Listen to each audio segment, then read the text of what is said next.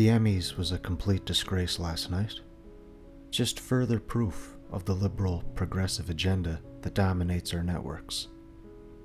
These people believe that everything they say is factual, not simply opinions. So if we disagree with them, we are factually incorrect, and we are ignorant. At least, that's how they perceive it.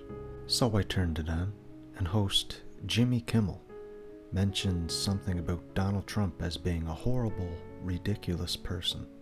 He said that it's Celebrity Apprentice that is responsible for Donald Trump.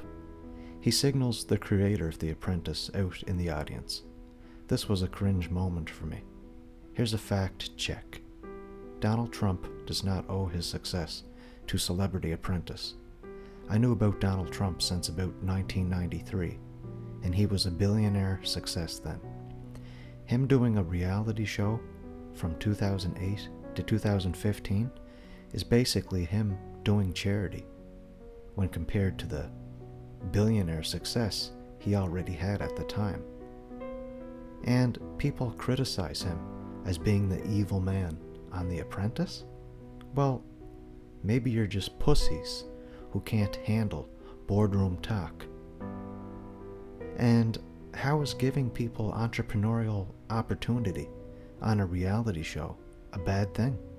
Then later we have Jill Soloway, dressed like a stereotypical lesbian, walk on stage and talk about feminism and shout slogans like, "Down with the patriarchy." Her performance was so over the top, I thought it was satire. Fact check, Jill. It's the patriarchy that has built the roads you drive, landed the human race on the moon, created the internet so feminists can go on Tumblr rants. And it is the patriarchy that has protected and provided for women and children for centuries. I would later tweet that the Emmys is a disgrace tonight. SJW Feminist Haven. Feel like I need a shower afterwards to wash the retard off me.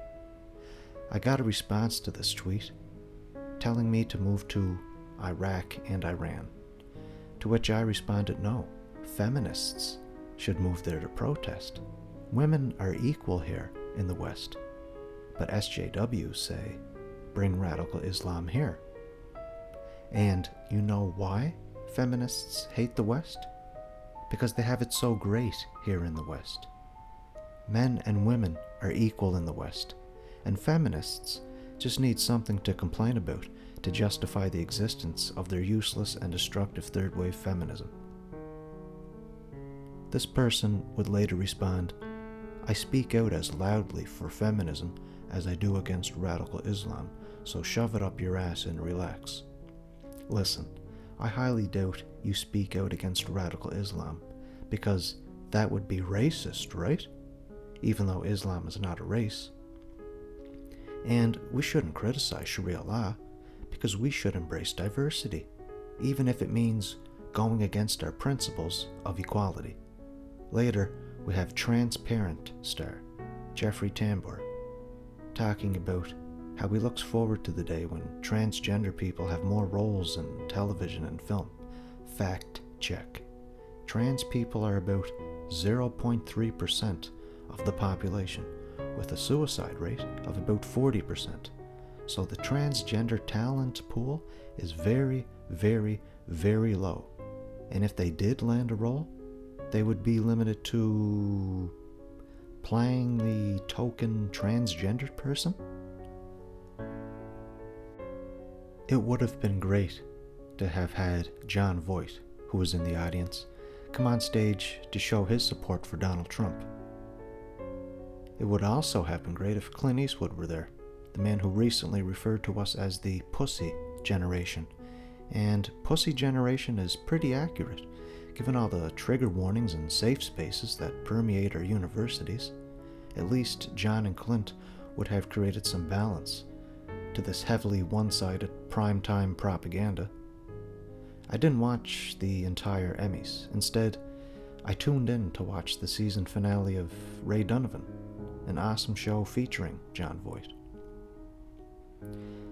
It was just brought to my attention that vinyl one of the best HBO shows, didn't win any awards, let alone get any nominations. The series was also cancelled for a second season. You know what I think? It's because it's a rock and roll show and doesn't jive with the leftist agenda.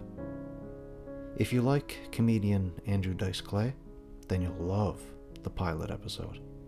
I recommend checking it out.